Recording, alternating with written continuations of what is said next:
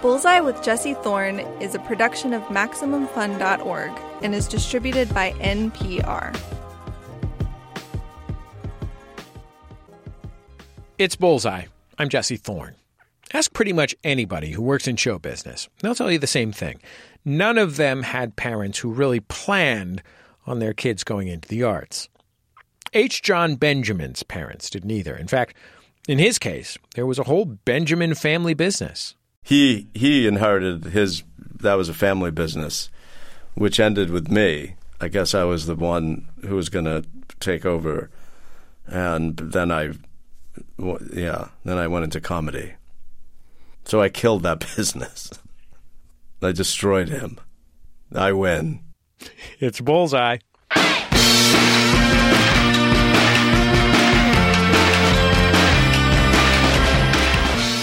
This week, H. Jon Benjamin, the voice of Bob from Bob's Burgers, Sterling Archer from Archer, and a bunch of other stuff. He's got a new book out. He'll talk with me about that, his work on so many great TV shows, and the beauty of fatherhood. I had a really, allergic reaction to being a father for a couple of years. And for that, I forgive him. Then Sarah Driver. She just directed a new documentary called Boom for Real, the late teenage years of Jean-Michel Basquiat. The film explores the early career of the great artist through people who knew him. Sarah was actually one of those people, and she remembers what it was like to live near the Lower East Side of New York in the late 70s. It looked kind of like a war zone, and I cut my hair very, very short, about an inch long, and took on the mannerisms of a young man so that I could walk the streets very confidently and not be hassled. It was very dangerous, but it was also kind of exciting because, you had to have this very attuned antenna to the street and to the people around you. So you were observing incredible stories. Then I'll tell you how to make the best mint chocolate chip cookies you've ever had. That's all coming up on Bullseye. Let's go.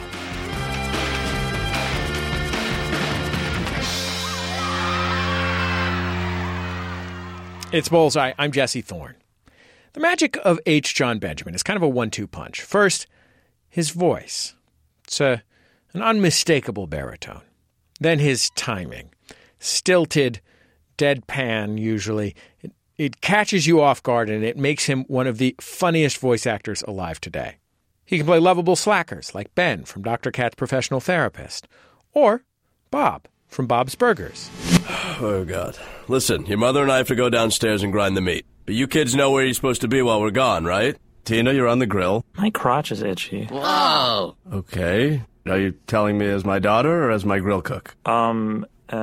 Because my grill cook would never tell me that. Oh. Also, my daughter should probably not say anything like that to me. Tell her. Tell your mom. My crotch is itchy? Come here, let me see. Linda, not now. No, let's all see it. No! I'm just not sure if I'll be any good on the grill with just one free hand. Okay, I'm just going to keep moving here. But he can also play, like macho windbags, also lovable, like Coach McGurk on Home Movies, or my personal favorite, Sterling Archer, from my favorite television show, Archer. And, of course, remarkably, all of the voices are almost exactly the same. He's had lead roles in some of the most popular TV comedies of our time, so it's hard to call Jon Benjamin a failure, but he doesn't really mind the label. In fact, he just wrote a book called Failure is an Option, an attempted memoir. In it, he recounts his shortcomings in excruciating detail, and how, wouldn't you know it, a lot of those failures open the door to success. Failures in family, in work, in serving fajitas. It's a very self-deprecating, self-aware memoir, and since it's written by H. Jon Benjamin, it's also very funny. Anyway, let's listen to one of my favorite characters Jon plays, Sterling Archer. Sterling is a spy, sort of like James Bond, but also like James Bond, he is a narcissist, and he has a terrible drinking problem, and he is sort of a jerk to everyone around him. In this clip from Season 2, Archer and his partner Lana, who's played by Aisha Tyler, are on a mission in the swamps of Louisiana. Their airboat engine just failed. Now they're stranded in a bayou full of alligators. The swamp's too dirty. It's full of whatever alligator. out, which I can only assume is people. They don't eat people. They eat people all the time. They don't. Last year, Sarasota County, Florida, Chet Willard, age 16, swimming in the Oak River Canal, killed by an 11-footer. 2 years ago, Chatham County, Georgia, Ruth Baker, age 39, killed in her backyard by a 10-footer. Archer. Same year, Pinellas County, Florida, Walter Jakes, age 70, and his dog, Archer. killed by a 12-footer. 3 years ago, Dade County... Archer. What? What are your 3 biggest fears? Archer. Alligators, by far the biggest. And so you've memorized every fatal alligator attack? Just in the U.S., I can't find any information on attacks in China. John Benjamin, welcome back to Bullseye. It's nice to get to talk to you again. Thanks. It's been a while. I feel like it's been years. Congratulations on all your successes, particularly now in the field of failure. Yes, I wrote a book about my failures. I wouldn't call it a success yet, but hopefully. I think it's a success. I mean, you made it onto National Public Radio. Oh, come on. Anybody can get there. Yeah, that's true. Point granted. I mean, I'm not sure anybody, but come on. I mean, if anyone wandered by right now, they would get on. So, John, how would you characterize the difference between your voice characterizations on Archer and Bob's Burgers? I've learned over the years to answer that question. I used to say there is no discernible difference, but people have told me otherwise. And I guess people do distinguish them now. And I've learned that I'm a lot louder and more aggressive as Archer. And I'm a lot more like myself as Bob, probably like right now, as in searching for the next word to say. But Archer's, he's confident in his voice.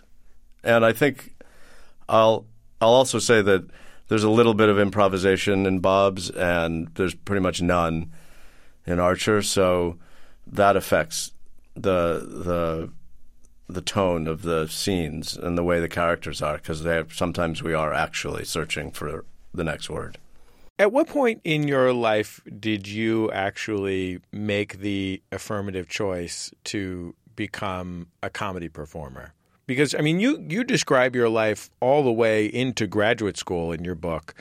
Yeah. Without any indication other than occasionally kind of trying to insert yourself into other people's families that you wanted to be a comedian or a performer.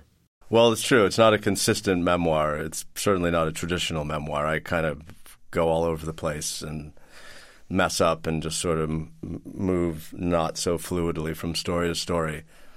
But I that kind of doesn't come up in the book because, like I just said, I sort of failed at putting together a memoir properly. So I overlook a lot of stuff. But I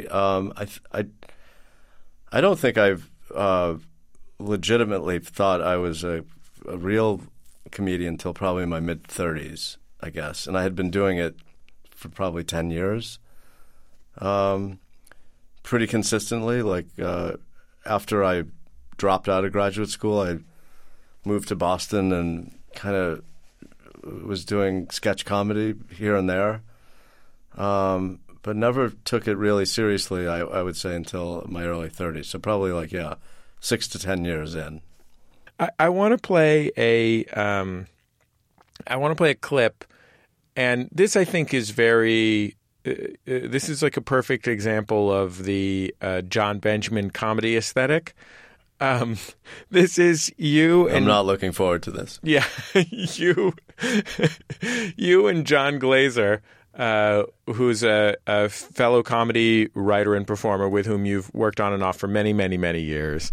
A professional improviser, Yeah, and the two of you are presenting yourselves as a comedy act called the Forget-A-Buddies, and basically the premise of this, they say they're from San Diego, but then they talk like guys like Robert De Niro in a New York movie from 1980. I think they were from the Little Italy section of San Diego, as I remember. Maybe. Let's take a listen. Folks, you're not going to believe this, but the Forget Buddy's got a new candy bar on the market. Let's do some of my material, huh, KC? Oh, you already started. All right, go ahead.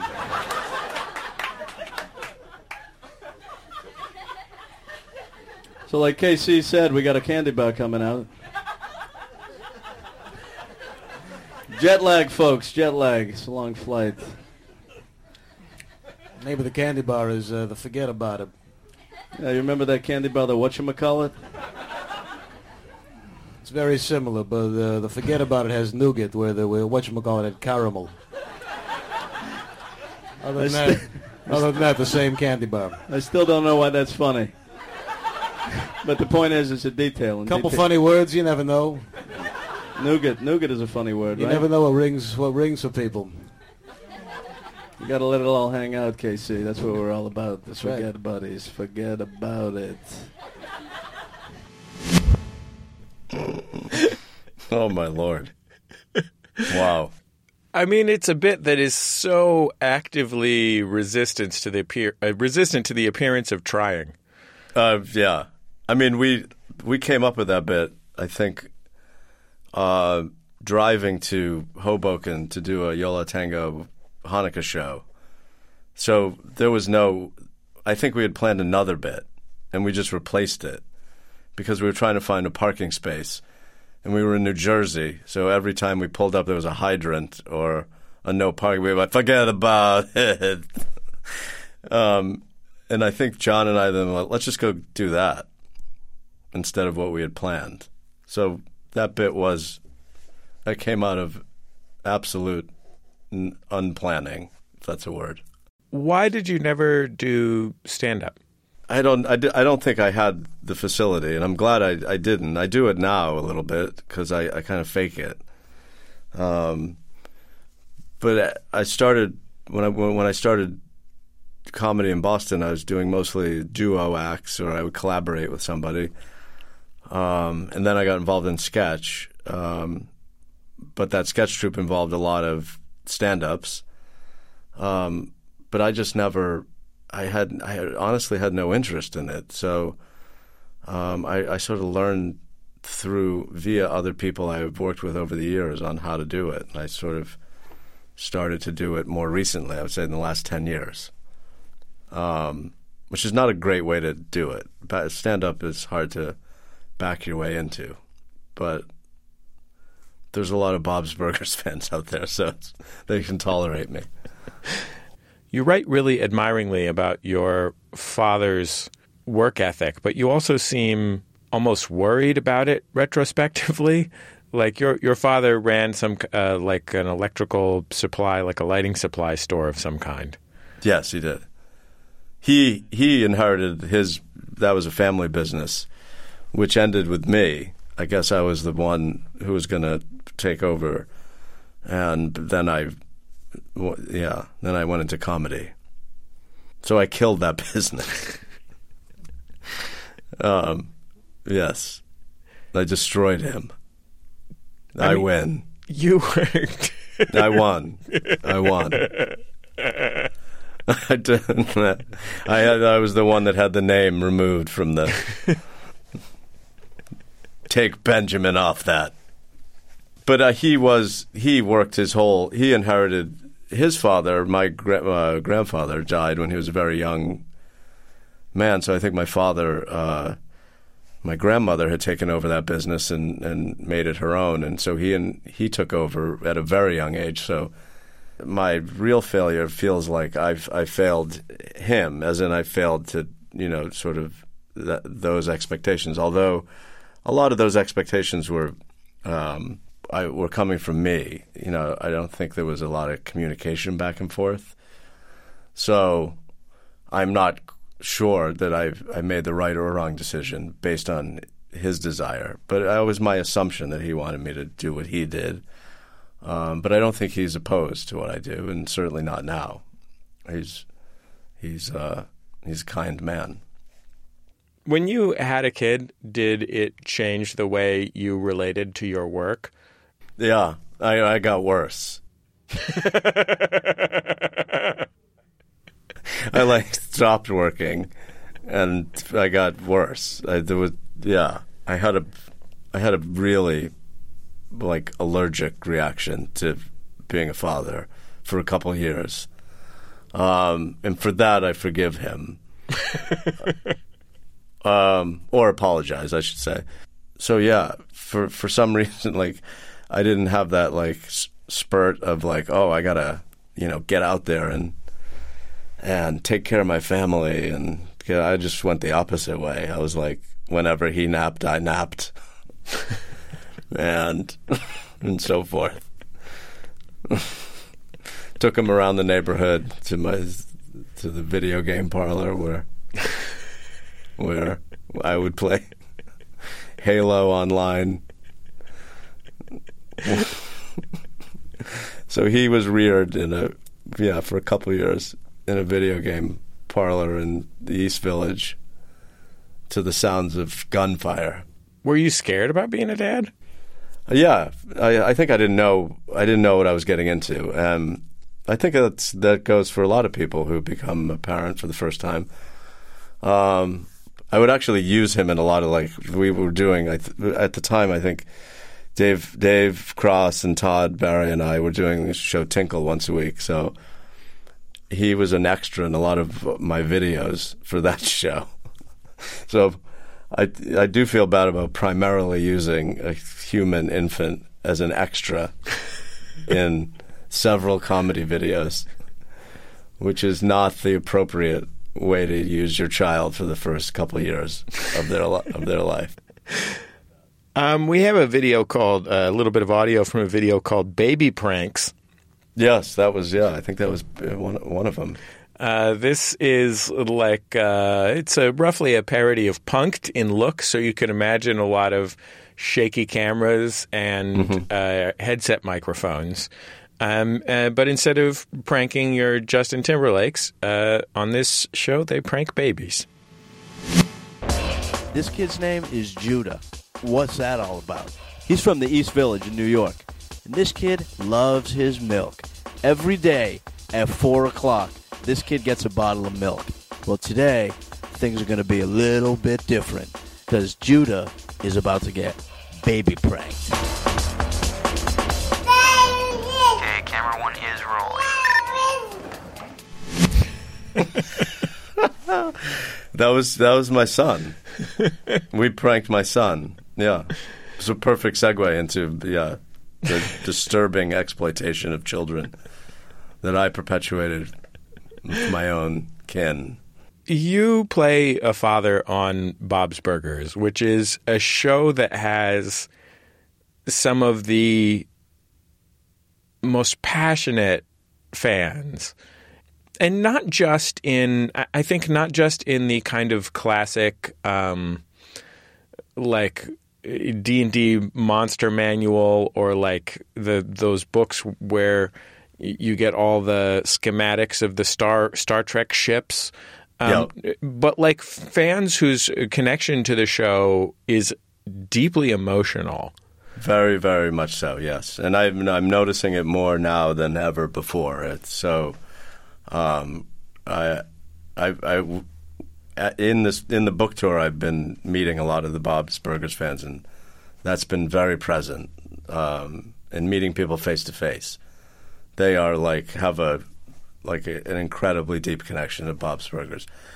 Some of whom say that the show is literally required for their mental health. So it's almost like filling in for health care in some cases. And so people are thanking me for that the show is necessary for them. And a lot of people are saying they can't sleep without it. So apparently the show also puts people to sleep. I think it is rare to find something as earnest as Bob's Burgers is that also has alternative comedy sensibilities. Something that I find very funny. And that's a really remarkable thing. And it's like a special thing that comes from it being a family sitcom.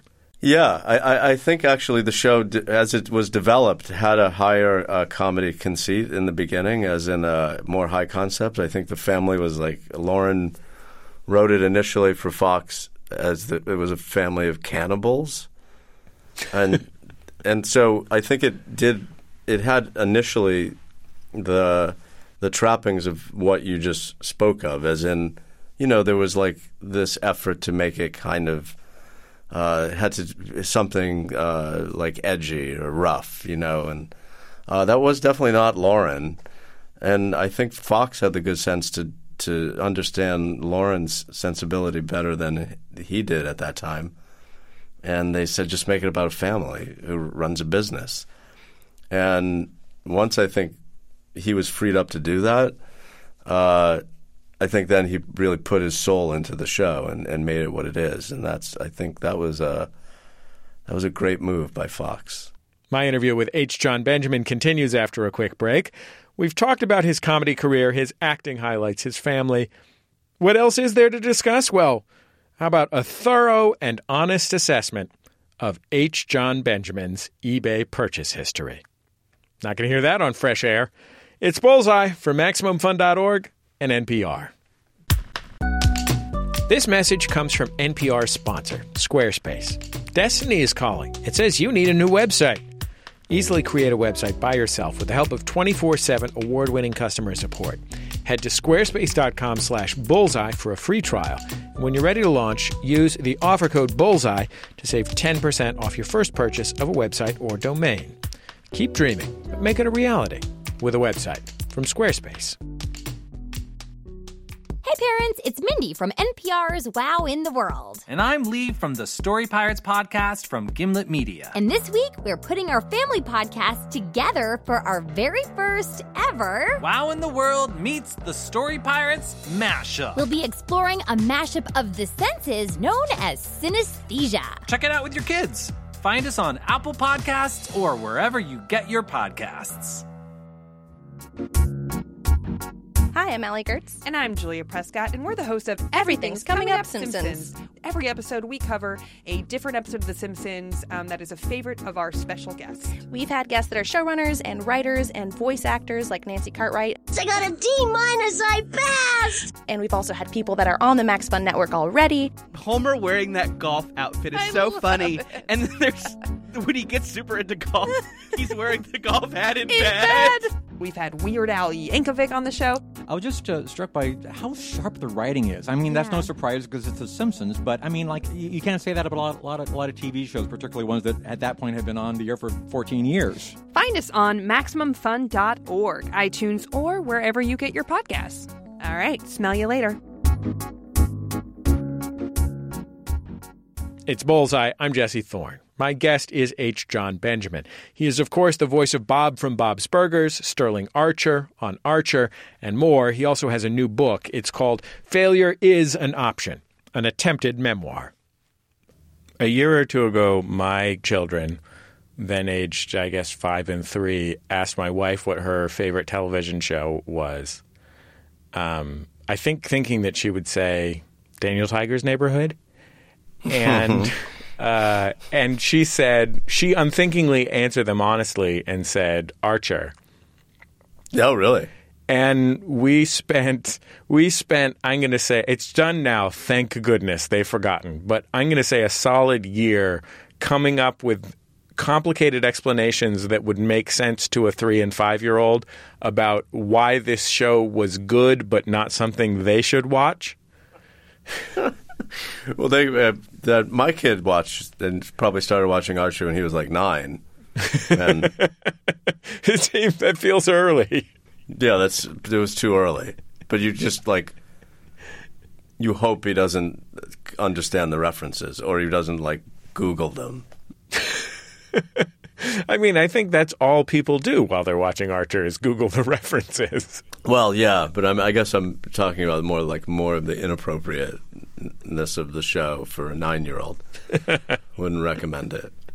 But yes, of course, you could also learn things. Archer is a comic version of the James Bond super spy character in that, like James Bond, he behaves like the fantasy of how a teenager would behave. But because his mom is his boss, and because she is like cycling father figures through his life and so on and so forth, he also, while he has the kind of insolence and a little bit indolence of a teenager, he also has that kind of sweet, scared quality that a teenager has, especially I think a teenage boy who feels like it's his responsibility to be in charge and like assert himself into the world, but is also not sure how to do that and is bad at it. Right. All these characters around him are there to kind of rein him in. And they do their best all the time, and that's always a check on Archer's craziness. So that interrelationship is really good. There's also something really appealing about competence. Like the fact that Archer, despite being the worst super spy imaginable in almost every category, always seems to make it work out in the end.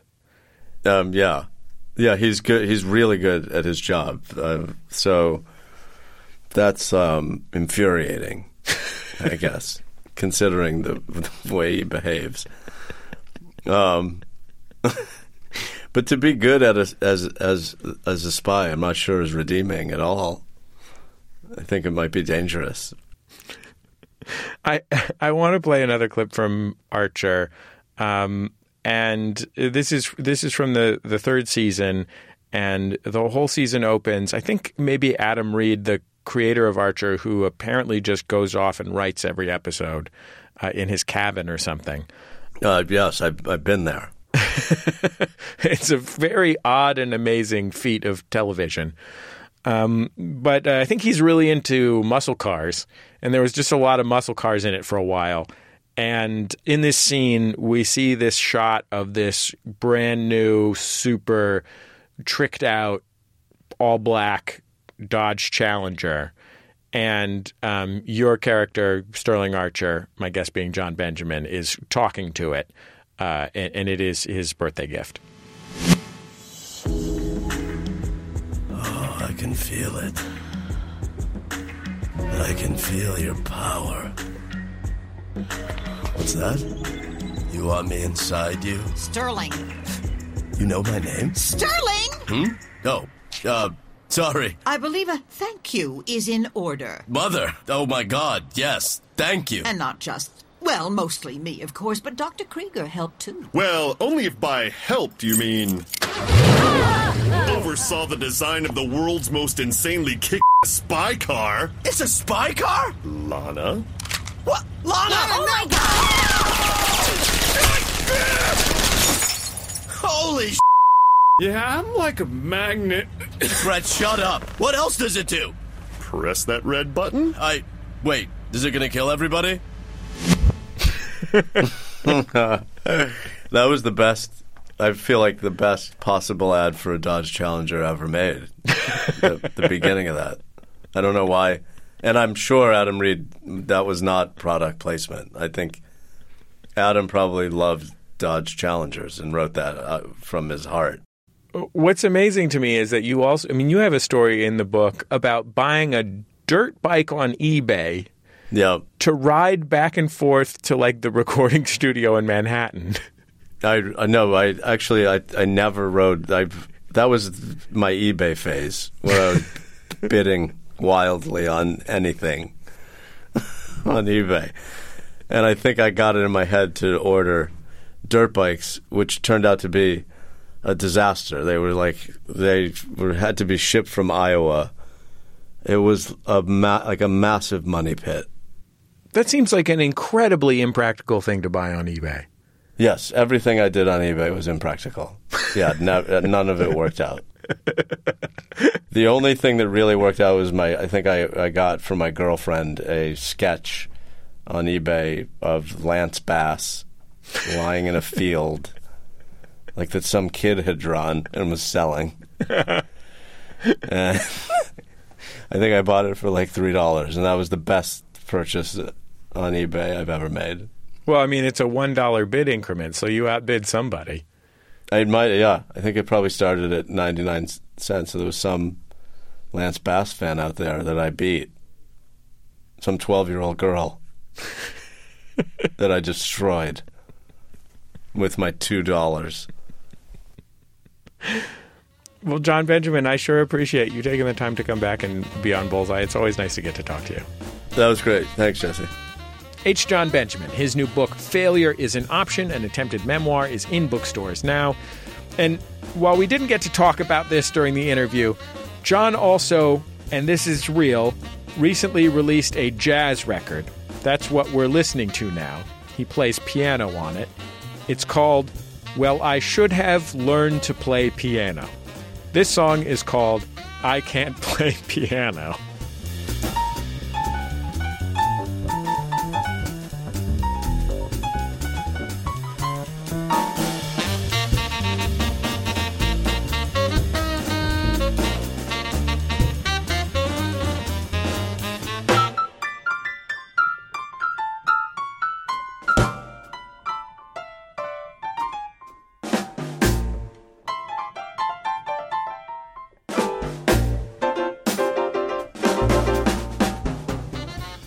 It's Bullseye. I'm Jesse Thorne.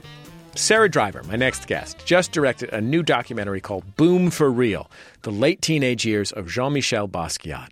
The movie shows a side of one of the great 20th century artists that we don't see that much. He's a savvy young upstart, painting on walls all over Manhattan's Lower East Side, a teenager. Sarah Driver lived and worked in the same art community that propelled Basquiat to stardom, and because of that, Boom for Real kind of tells two stories. There's Basquiat's. He shows up in archival footage, though, of course, he never speaks. And there's New York City, pre-9/11, pre-Reagan, pre-real estate explosion. Boom for Real strikes a careful balance between nostalgia and danger, between nuance and hero worship. Let's take a listen to a little bit from the movie. In this clip, we'll hear Alexis Adler. In the 70s and 80s, she was a photographer. She has since become an embryologist. She was a good friend of Basquiat's. Together they'd go to concerts at clubs in New York, and at the time, Basquiat was trying to find a place to live. I found this place on 12th Street, and it was his first stable home, the first place he had a key to. Jean was about 18 and I was about 22. I never felt that he was my boyfriend, but we did have sex, and we enjoyed each other's company on a lot of fronts. He was discovering his own art form. Having this apartment allowed him some possibility of working on that, developing it. The walls and floor were his canvas. Sarah Driver, welcome to Bullseye. It's great to have you on the show. Thank you so much. So I guess the obvious question is, why did you want to make a film about Jean-Michel Basquiat, and particularly why this part of his life? Well, it never really occurred to me to make a film about Jean-Michel. But I went over to Alexis Adler's house, who we heard in the clip, after Hurricane Sandy hit New York City in 2012. And I went over to her house, I think it was early January 2013. And she is a scientist, she's an embryologist, and she'd been looking through a microscope for 30 years and raised two children and had forgotten about this work that Jean-Michel had given her when he moved out of her apartment. And she was very afraid that it had gotten flooded because it was in a bank vault under the street level in an area that was in the flood zone. And she went with her daughter and looked and found what was in the vault, and it was over 60 works, including writings, drawings, a notebook. And then she remembered she had a box of clothes that he had painted, and we all knew that she lived with Jean-Michel because she had this beautiful mural that he had painted over her bed, and it said olive oil on it, and her bathroom door was painted by him.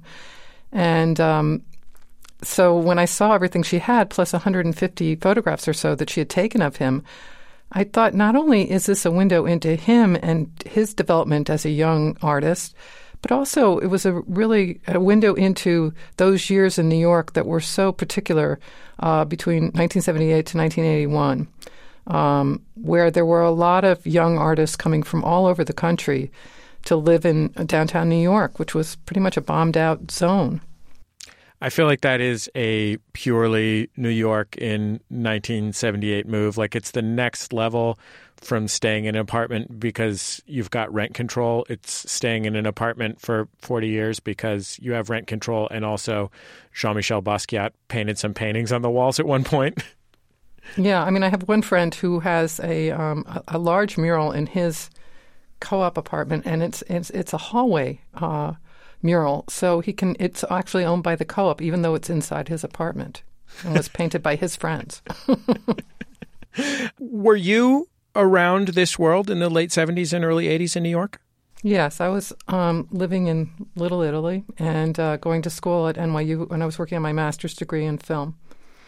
And the school was actually on 7th Street between 2nd and 3rd Avenue, so it was in the epicenter of the East Village. You spend some time in the film right at the start trying to set the scene of what New York was like in the late 1970s, and particularly what certain parts of Manhattan were like in the late 1970s. Can you describe for our audience who weren't there what especially the Lower East Side was like when this story was happening? Well, the Lower East Side, they were burning buildings down, the landlords, because it was much more profitable to get insurance money than to have tenants in the buildings.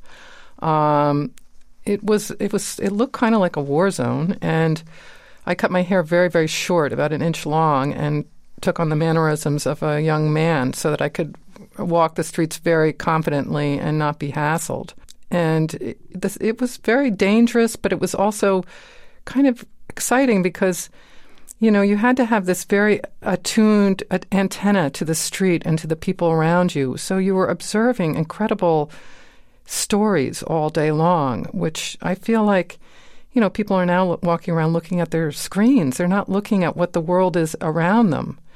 And in a way, it was a great privilege to be in such a dangerous place because you saw so many interesting exchanges, and we were all going to the same clubs. We were all, even if we may not know each other personally, we all knew each other by sight.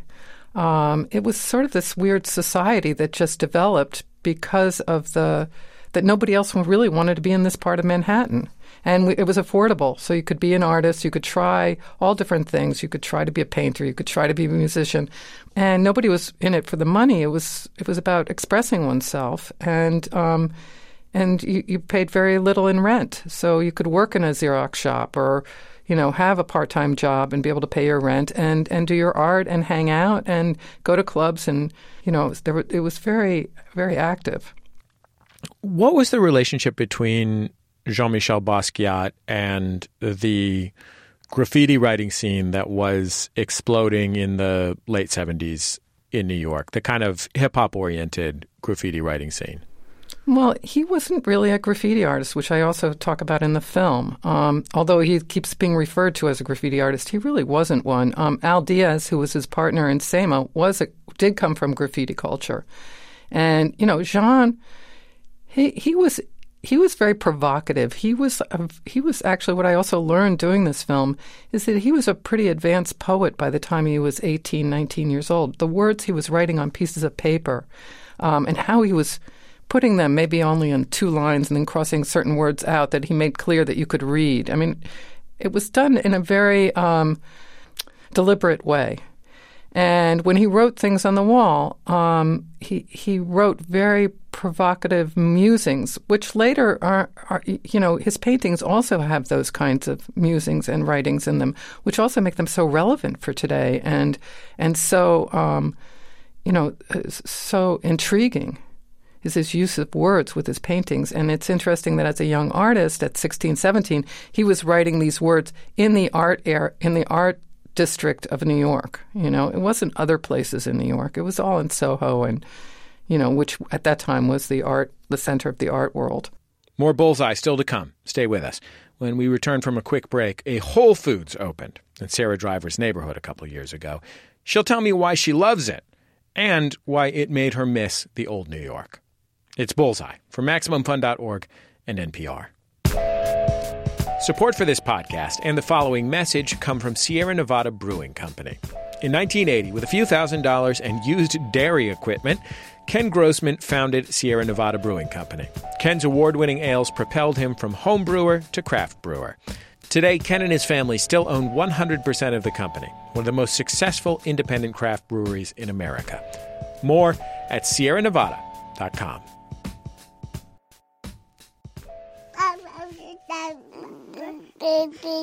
Have you ever wondered what your baby's trying to tell you when she babbles?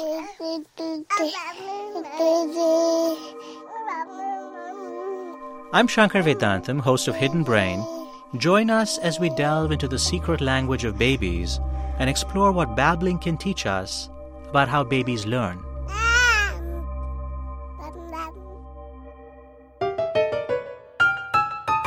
Hey, Helen Hong. Yes, J. Keith Van Stratton? What's the difference between a layover and a stopover? I have no idea. What's the difference between optimal and optimum? I have no idea. Well, what's the difference between an actual conversation and a promo for our new show on Maximum Fun, Go Fact Yourself? Nobody has any idea. Go Fact Yourself, the game show with celebrity contestants, super smart experts, and answers to questions you've never even asked. Listen twice a month on MaximumFun.org or wherever you get your podcasts. And be in the audience for our tapings of Go Fact Yourself in downtown LA. It's free. Go to GoFactYourPod.com for more info. We're having a very realistic conversation. Yes, we are. You're listening to Bullseye. I'm Jesse Thorne. My guest, Sarah Driver, is a filmmaker who just directed a new documentary about the artist Jean-Michel Basquiat. It's called Boom for Real. I want to play a clip. Michael Holman is an artist and was also a member of the band Gray. And he's in your film, and he tells this story about playing a show at the Mud Club, which was a social center for this scene that was famous for hosting bands like the B-52s and the Talking Heads and so forth. Michael has conceived of this stage set that's going to be this geodesic dome made of garbage and found materials where every member of the band stands in a different part of the geodesic dome. And Jean-Michel shows up at soundcheck. He turns around and walks right out. 5 minutes later, Jean returns with this shipping crate with Chinese characters written on it, walks up to the stage, tosses this wooden cube onto the stage. Jean scrunches his body up and squeezes his body into this cube. He pulls his little Wasp synthesizer in with him and his clarinet and looks out at me and smiles. And I realized that in 5 minutes, without knowing what we were doing, he goes out into the streets, into the alleys around the Mud Club, and finds this wooden crate that not only works perfectly with the design, but has made him the center of attention. And I was like, you Well, one of the images that I really love in the movie, I can't remember who's talking about it, but somebody's talking about Jean-Michel walking around the streets of New York with a boombox, or I guess at the time Ghetto Blaster, and listening to industrial noise music. Yeah. He was a contrarian.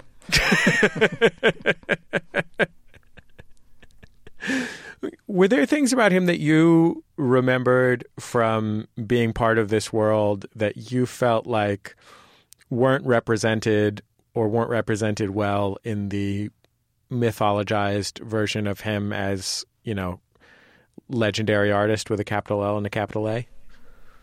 Well, I just felt like I had when I saw what because he was very transient during those years. He was sleeping on all different people's sofas and on floors, and Alexis had the foresight, and many people threw out the work that he left at their houses. And Alexis had the foresight, and she also believed from the very beginning that he was going to be an amazing artist, and he wasn't an amazing artist, even as a teenager. And that's why she saved everything. And she saved it also because it was like a keepsake. He was very dear to her. It can be really difficult to describe what is special about Jean-Michel Basquiat's art, especially his visual art. And there are a lot of folks in the movie who just kind of say, well, I saw it and I knew it was it. You spent so much time in making this film with the works. What do you think is compelling or moving about these paintings? Well, I think, I just love his use of words and his love of words. And his painting is so it's so vibrant, and it's just full of energy. And I think that's why people are so drawn to it now. And it's so, like so many great artists who almost have a prophet-like kind of demeanor in terms of, what he said 30 years ago is totally relevant now. And it totally as important now as it was 30 years ago. And maybe that's just because things haven't changed that much, or maybe it's because he was absorbing so much, and his output was so great. He was incredibly prolific. I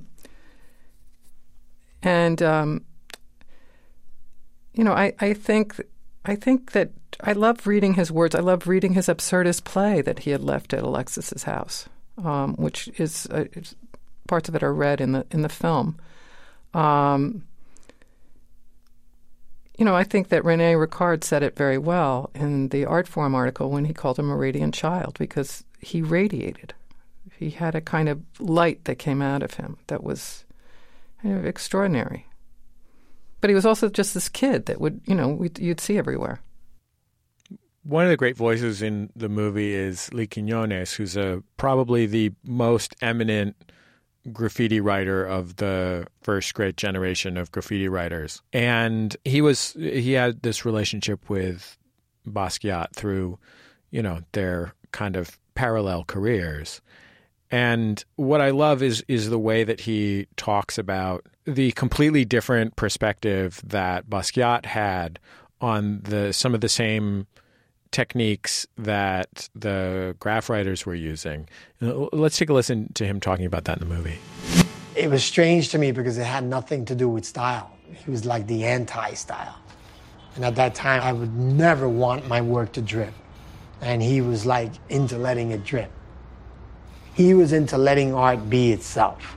And that's why his work was very, crude and maybe childlike in some ways. Because, when a child is drawing, there's no holdings. You're not being held back by anything. You're just going by spirit of the moment.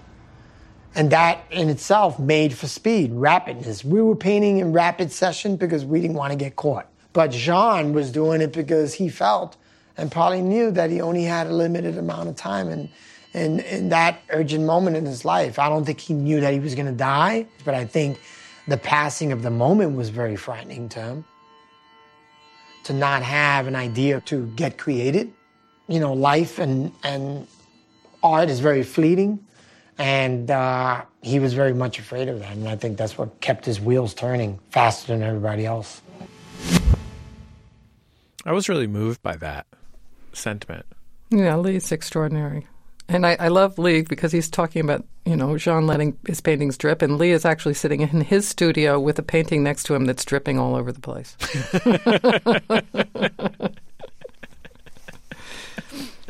He's an incredible artist, Lee. I was so happy to have him in the film.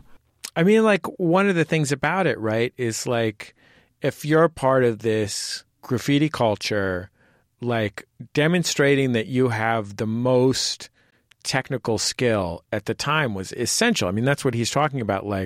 You have to develop a new style, and it has to be tight, right? Every letter's perfect and it's really wild and whatever. It must have blown minds that Basquiat was saying no, I choose for this to be rough and immediate and, almost fleeting. It's not about the circumstance in the way that it is, you can only see a few words as they go past on a subway train. This is on a wall, or this is on a gallery wall, but I choose for it to have that kind of intensity and almost ephemerality. Yeah, I mean, I think Marianne Monfortin says it really well. She says, it was something to consider. You'd walk by, you'd read it, and then you'd consider it and think about it. And so you were carrying him around all day long. Again, he gets the attention. In some ways, the Times Square show is the climax of your film. Can you tell me what the Times Square show was? The Times Square show was a show that was put together by CoLab, but it also included many artists, also Fashion Moda, which was in the South Bronx.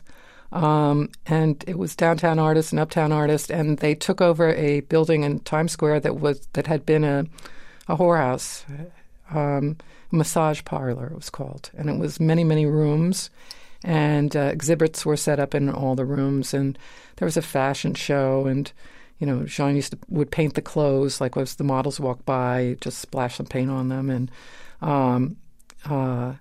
but it, included a lot of artists who then that show was when the actual gallerist from the galleries in Soho started to come up and check things out, and they started actually to get many of these painters in their galleries. From there. It was really the PS1 show right after that, too, really kind of solidified this all being a legitimate art movement. Were those shows that you went to personally? Yes. Everybody went. What did it feel like to be there? Oh, it was very exciting, and you would see your friends, and you'd see their work, and, it was... and Times Square was always such a trip to go to. I mean, I used to love to go to the movies in Times Square because everybody would talk to the screens. They'd start screaming at the characters in the film and stuff. They were always very lively. But it was always tricky, too, on the subway, too late at night, going back downtown from Times Square. Did you grow your hair back out at some point? Yeah, I did. Things sort of got a little tamer in the, mid-'80s or so, and less interesting. I was just talking to somebody on the show a couple of weeks ago about the moment when you realize that, you are walking around with someone in the city and they don't have their head up and their antenna out the same way that you do.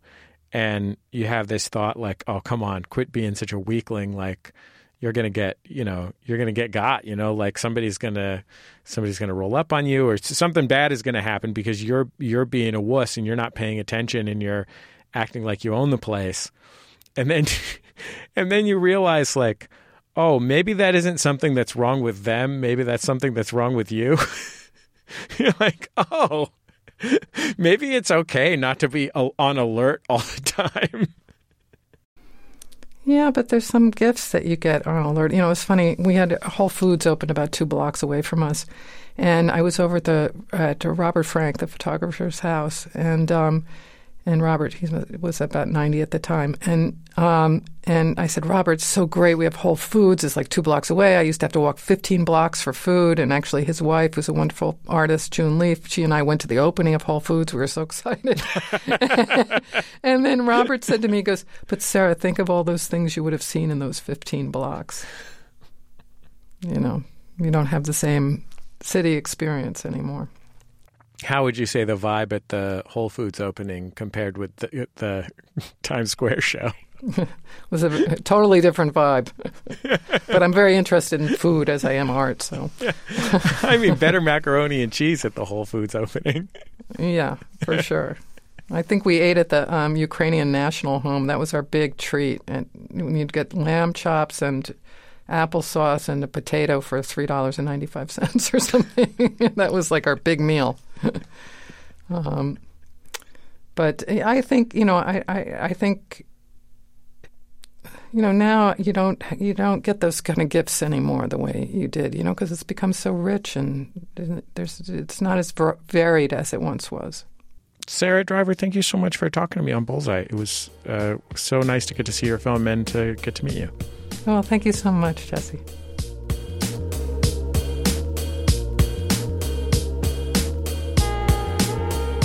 Sarah Driver. Her film Boom for Real, The Late Teenage Years of Jean-Michel Basquiat, is playing now in select theaters. We're getting close to the end of this week's Bullseye, but before we go, a recommendation from me. We call this segment The Outshot. Look, things are going to be a little different this week. Today, when I could have been watching a movie or reading a book or listening to an album to tell you about on this segment, I did something else. I made cookies with my daughter. Mint chocolate chip cookies. I used the great chocolate chip cookie recipe from Cooks Illustrated, and I also added a teaspoon of peppermint extract to make them minty. That recipe, by the way, it's a great recipe. It has secrets in it, but the secrets are pretty straightforward secrets. I mean, I can tell them to you. You melt the butter, then let it cool. That's important to make them chewy. You make sure the eggs are at room temperature. They're coming out of the fridge, which is where we usually keep our eggs. You can put them in a bowl of warm water for a few minutes, and that will get them to room temp. And when the whole thing's done mixing, if you want to, you can cool the dough in the fridge for a little bit. I did for like 20 minutes or something like that. You just take a quarter cup of the dough per cookie. You twist the ball in two, sort of the same way that you would separate the halves of an Oreo. Then you turn them, 90 degrees, and stick the two chunks back together so that the jagged part, the part that was the middle, is all sticking up. And that makes the cookies craggy. And that's pretty much all the secrets of the recipe.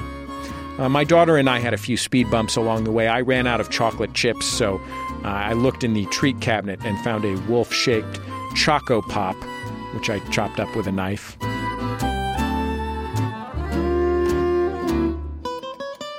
The coloring that I used to turn them green is actually icing coloring, and I hope that it does not turn poisonous if you cook it, because I did cook it. If it does turn poisonous, then I'm speaking to you right now from beyond the grave. Anyway, 15 to 18 minutes at 3:25. You're done. You know, that hour that I spent making cookies with my 6-year-old, I could have spent it watching Fellini or Kurosawa or reading James Joyce or something. But I gotta tell you, no regrets. That's my outshot.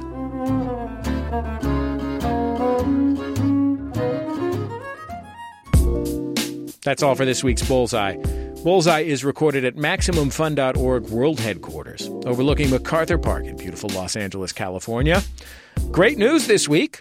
2 skateboard teens lost a skateboard in the lake, and one of the kids managed to get it out of the lake using a palm frond. So don't let them tell you that today's teens aren't resourceful. The show, produced by Speaking Into Microphones. Our producer is Kevin Ferguson. He had help from Casey O'Brien. Our production fellows at MaximumFun.org are Jesus Ambrosio and Shayna Deloria. Jesus on the boards right now. Thank you, Jesus. Our senior producer is Laura Swisher at Maximum Fun. All our interstitial music is provided by Dan Wally.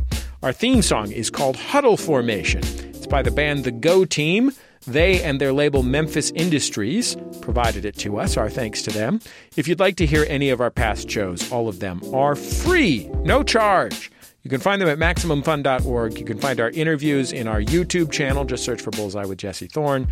You can find them in any app that downloads podcasts. They are available to you.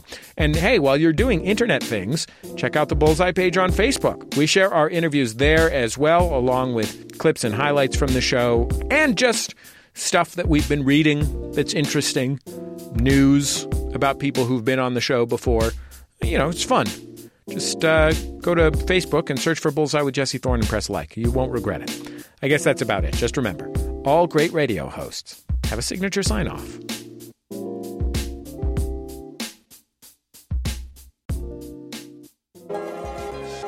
Bullseye with Jesse Thorne is a production of MaximumFun.org and is distributed by NPR.